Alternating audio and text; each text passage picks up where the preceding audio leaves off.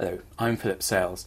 In this video I'll be interviewing Lord Justice Etherton, who was Chairman of the Law Commission between 2006 and 2009. We'll be speaking about the role of the Law Commission in the legislative process. Lord Justice Etherton, what is the Law Commission? The Law Commission is a permanent body set up to advise the government on simplifying the law, making it more cost-effective and easier to understand, set up in 1965 as a non-departmental public body, which means that although it advises the government, it is at arm's length from it. What was the reason for it being set up in 1965? Well, the reason for it being set up, in a sense, is explained by what I've just said, which is that up until that time, there were various small committees set up from time to time to look at the law, to see which acts of Parliament were obsolete and should be repealed, which area of the laws were too complex, not modern enough, not cost-effective enough, and it was thought appropriate to set up a permanent body which could look at these things, properly staffed, with proper communications to Parliament and to the Executive, to enable our laws to become easier to understand, more modern and more effective. And what's the legislation which governs the activities of the Commission? That's the Law Commissions Act 1965, but it has been amended. Who is on the Commission? The statute provides for 5 commissioners, of whom one is the chair. The chair is now, by amendment of the 1965 Act, always a High Court judge or a Court of Appeal judge. I'll come back to that in a moment. The other 4 commissioners must be either judges or legal academics or practitioners, solicitors or barristers.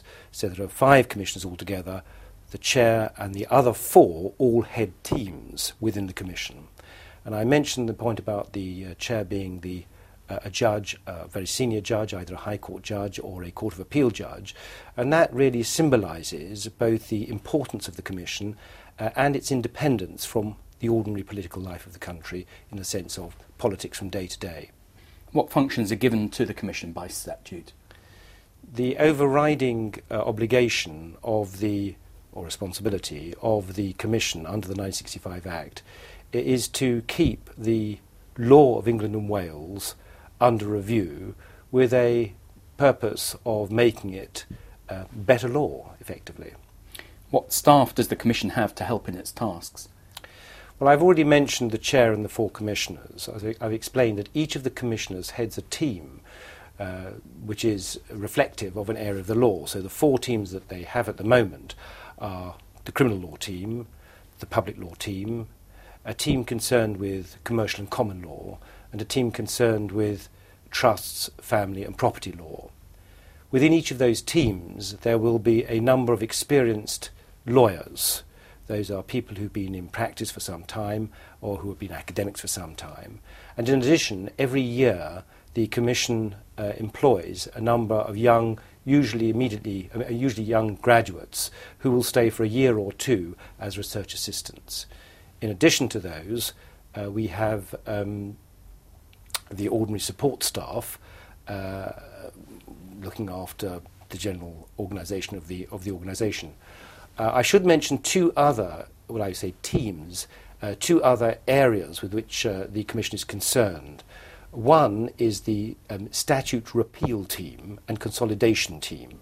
That team is devoted to consolidating existing statutes where they can and to the repeal of obsolete statutes. The other area or team that I should mention also are our economists, because for the last 2 years now we have employed 1 senior and 2 junior economists in order to root the work of the Commission in an economic perspective, to make sure that the recommendations actually work in practice in terms of cost effectiveness, and also to ensure that they receive the best possible support from the government in terms of cost effectiveness. Can you give us some examples of successes that the Commission has had in securing law reform through the statute book?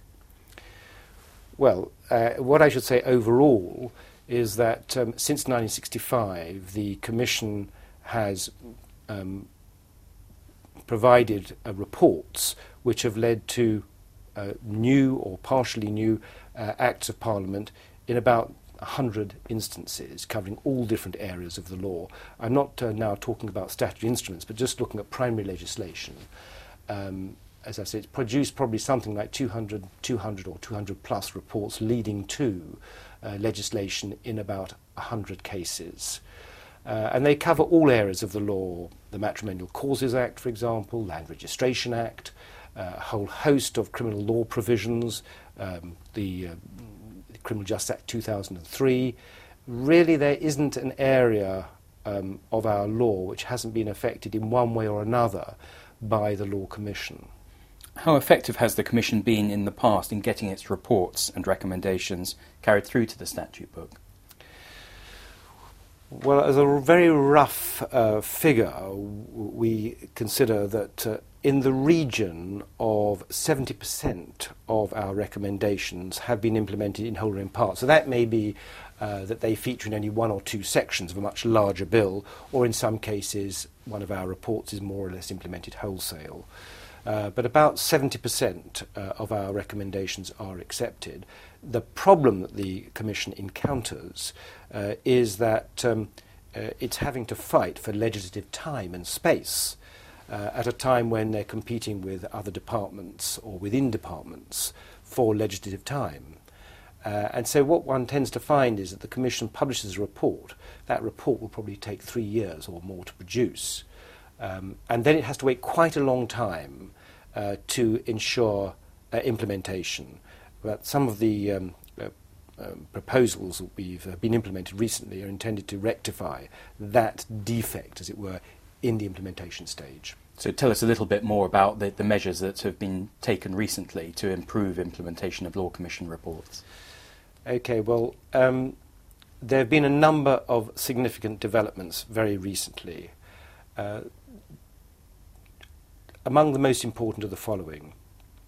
First of all, we have a new House of Lords procedure for certain, what are described as non-controversial or non-politically controversial Law Commission measures. So these are the types of things that appeal to the workaday lawyer, very important, but they're not politically of the first order. In the recent past, these would never have been implemented, frankly. They wouldn't have got legislative space.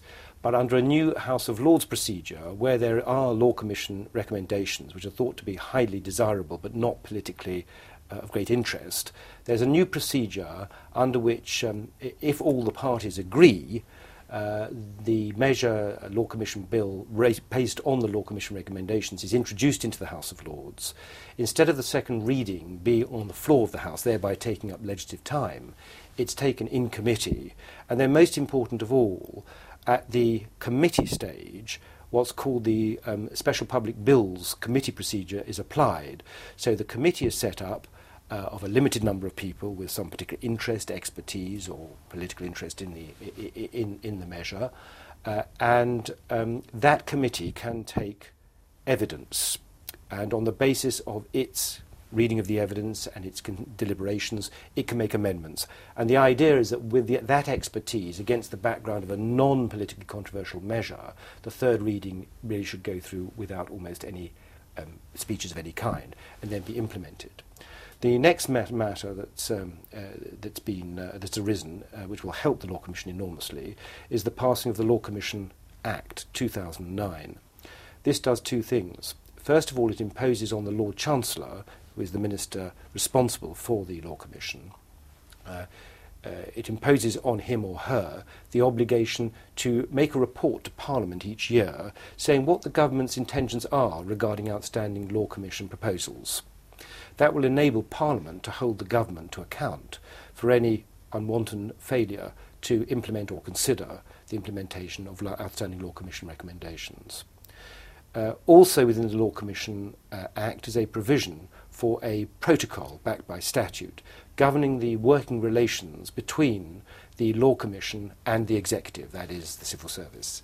And this provides for a close working relationship and for the department, upon the publication or final publication of the Law Commission's recommendations, to give an interim response within 6 months and then a final response within 1 year, and to lend support to the successful implementation of the Law Commission recommendations. How does the Commission decide what projects to undertake? Well, the protocol now sets out the various criteria which are applied by the Law Commission, and there are now quite a few of them. But in broad terms, the following are the most important. First, you have to consider whether the proposal for reform is going to be of great or lesser or medium significance within the area of the law in question. You have to consider what the priorities are between different areas of the law, what most needs reform. You have to consider what are the resources of the Commission. That's not just financial resources, but also the personnel resources. Do we have the personnel capable of carrying out this particular project to its best effect? And then, very important of all, the Law Commission won't take on projects which are highly politically sensitive. There's no point in doing that. Their rationale is to look at the law in difficult areas which are not necessarily of political interest. That's not to say they never do any work that is of political interest, but if it's highly political, the Law Commission isn't the right body to doing so, because they're a group of legal experts, not political experts, looking at the law, intending to make it better for the ordinary citizen in the ordinary way of their lives. Is the Commission ever told to take on a project by the government? The government can't tell the Law Commission to take on a project. As I've explained, the status of the Law Commission is that of a non-departmental public body. So although it has to account for what it does, and it accounts to, as I've said, the Lord Chancellor, Secretary of State for Justice, for what it does, and it can only take on projects which have been approved by the Lord Chancellor. The reverse isn't true. That is to say, the Lord Chancellor can't require that the Law Commission takes on a project if the Law Commission simply doesn't think it's appropriate for it to do so. And what tends to happen before any project is taken on is that there's a very close association discussion between the Law Commission and the relevant department to see whether it's the sort of thing that the Law Commission can or should be doing, and whether it's the sort of thing that has a policy priority within the department. Once the Commission decides to take on a project, what happens next? Well, once it's decided to take on a project, it will usually, well, by the time it's got to that stage, it has already consulted very widely. It's consulted, as I've already indicated, with the relevant department and departmental officials concerned. But it also would have carried a much wider review of the area of the law. It will have done that internally. It will have had communications with academics, practitioners, anybody who's of real importance in the field. And at that point, it will decide to take it on. At that point, what then happens is very often now, the Law Commission will publish a scoping or discussion paper. That means it will issue, usually for general circulation, doesn't necessarily mean that might be a slightly small or confined circulation, but usually for general circulation it will distribute the discussion paper to let everybody know within the relevant area of the law, that's practitioners, academics, politicians and others, that it's going to do a project in this area, and perhaps asking for comments about the proposed scope of the project, because it may be too wide, too small, and so on. What then happens is that once we have the results of the consultation from the scoping paper, is that the relevant team will get down to the task of producing a consultation paper. That again will involve widespread discussion, sometimes public seminars, obviously research of the law, the economists will be involved, all of those. And eventually it will publish a consultation paper which is done in every single case of a Law Commission project. All projects have at least one public consultation, and that's very important for the Law Commission to provide some credibility, public credibility, to its work. And then from there we go on to do the final report. Who will work on a team for a project? Well, at any one moment of time, there are several projects being undertaken by each of the teams that I've mentioned. So each of those original 4 teams, plus, I should say, the statute consolidation and repeal team. So they'll all be working on several projects. So the people within that project, that's the experienced lawyers I talked about, and then the RAs, the research assistants, will be divided up to be working on one of those projects, or possibly 1 or 2 of those projects, going along at the same time. And you have to remember that these projects are all at a different stage, as I've indicated. So some projects may have had their consultation paper already, some projects may only be at the scoping stage, some projects may be near finalisation. And so you might get one person working on a couple of these, but usually at any one moment of time we try to concentrate the various individuals on one project only within the team for those people, and then other people working on one project only within the team. Is a report just the product of that team or the people working on it within that team, or is there a wider process of review within the Commission? No, there's a very, very important aspect of the procedure and work of the Commission. I've already mentioned the question of public consultation, and that the whole ethos of the Commission is to try to simplify and make the law better in all respects for, as it were, ordinary people. This isn't law written for politicians. And a very important part of this process of legitimacy in that way is what we call the peer review process. So what happens is that every publication, whether it be a scoping or discussion paper, a consultation paper, or the final report, goes before and has to be approved by all the commissioners sitting together like a board.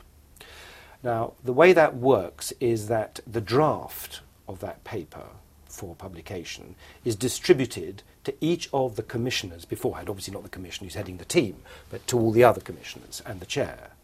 Each of those commissioners and the chair is required to respond in writing. They can't back out because they don't know the area of the law. It doesn't matter what their own area of expertise is or what the area of expertise is of the project in question. They have to write on this project, and they have to deal with all aspects. They have to deal with what they think is the analysis, the presentation, the underlying policy, every aspect of it.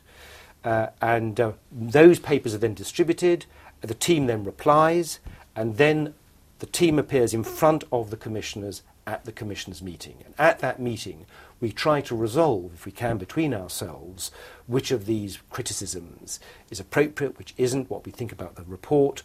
And usually a report will go through back and forward several times before it's approved by the board. Now, the reason for this peer review is the very simple notion that if these reports are being published so that non-lawyers can understand them, that they can be understood by and appreciated by anybody who has an interest in them, politicians or ordinary people who are not lawyers and not politicians, then every one of these commissioners should be playing their part like the well-informed, or perhaps better informed, member of the public, in saying what they think about it.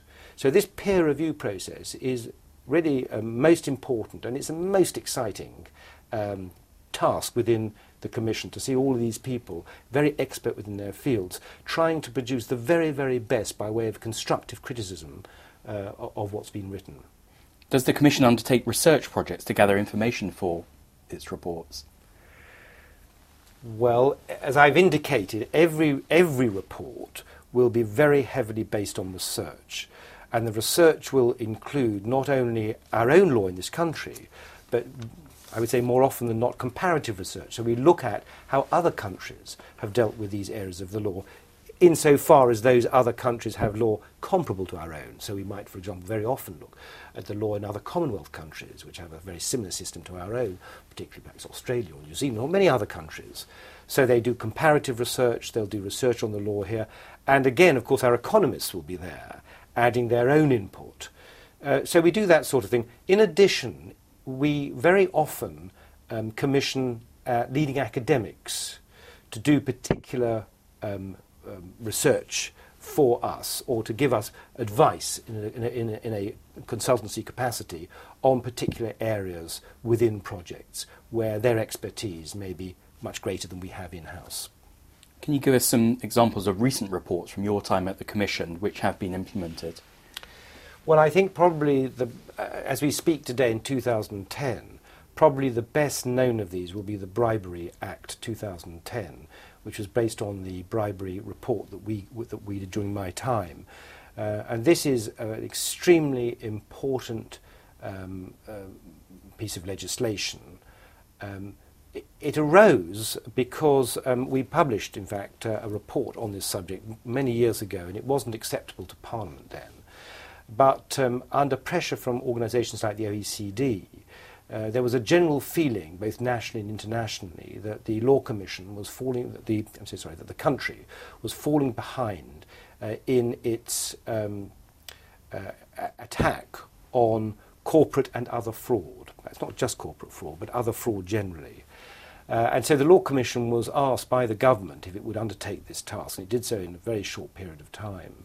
And the new Act that's been brought into force makes us one of the leading countries now in legislation designed to grapple with fraud, commercial and public. And it both replaces old acts that were inconsistent or conflicting with one another, and it provides for new provisions. In addition to that, we, in the 2009 Coroners and Justice Act, there were implemented some of our recommendations in our murder and manslaughter report on provocation and infanticide. Quite apart from those, if I'm looking at it from a very, very how should I put it, from a very, very legalistic position, we had a major coup, not of immediate excitement and interest to the general public, but nonetheless extremely important, on perpetuities. And I should explain to anybody who's going to look at this video that when they write a will and they want to provide for some very, very distant successor to inherit their favourite silver cup, that the law of perpetuities will come into place because it restricts the amount of time by which you can prevent a gift being enjoyed by the person you wish to receive it. So although it sounds very complicated, in fact, every time somebody wants to make a will, perpetuities are there. What is the biggest challenge you face as chairman of the Commission? Well, the most important role of the chairman is to, or the chair, I should say, the most important role of the chair is to ensure that reports are published according to a programme timetable, so that we don't slip behind too much, that the work that is done is of the very highest quality and is relevant, that the various government departments support it, and that ultimately the reports have the best possible chance of implementation. And so there is both an inward and outward-facing role for the chair of the Commission. Within the Commission, looking inward, he or she plays the role of making sure that it's working as efficiently and effectively as possible. Outside, the chair is dealing with ministers, with the most senior judges, with politicians, raising the profile of the Commission, oiling the wheels by which its reports, which are based on long and hard work by the members of the Commission, have the best chance of implementation. And in what circumstances do you think the Commission works well as a catalyst for statutory reform?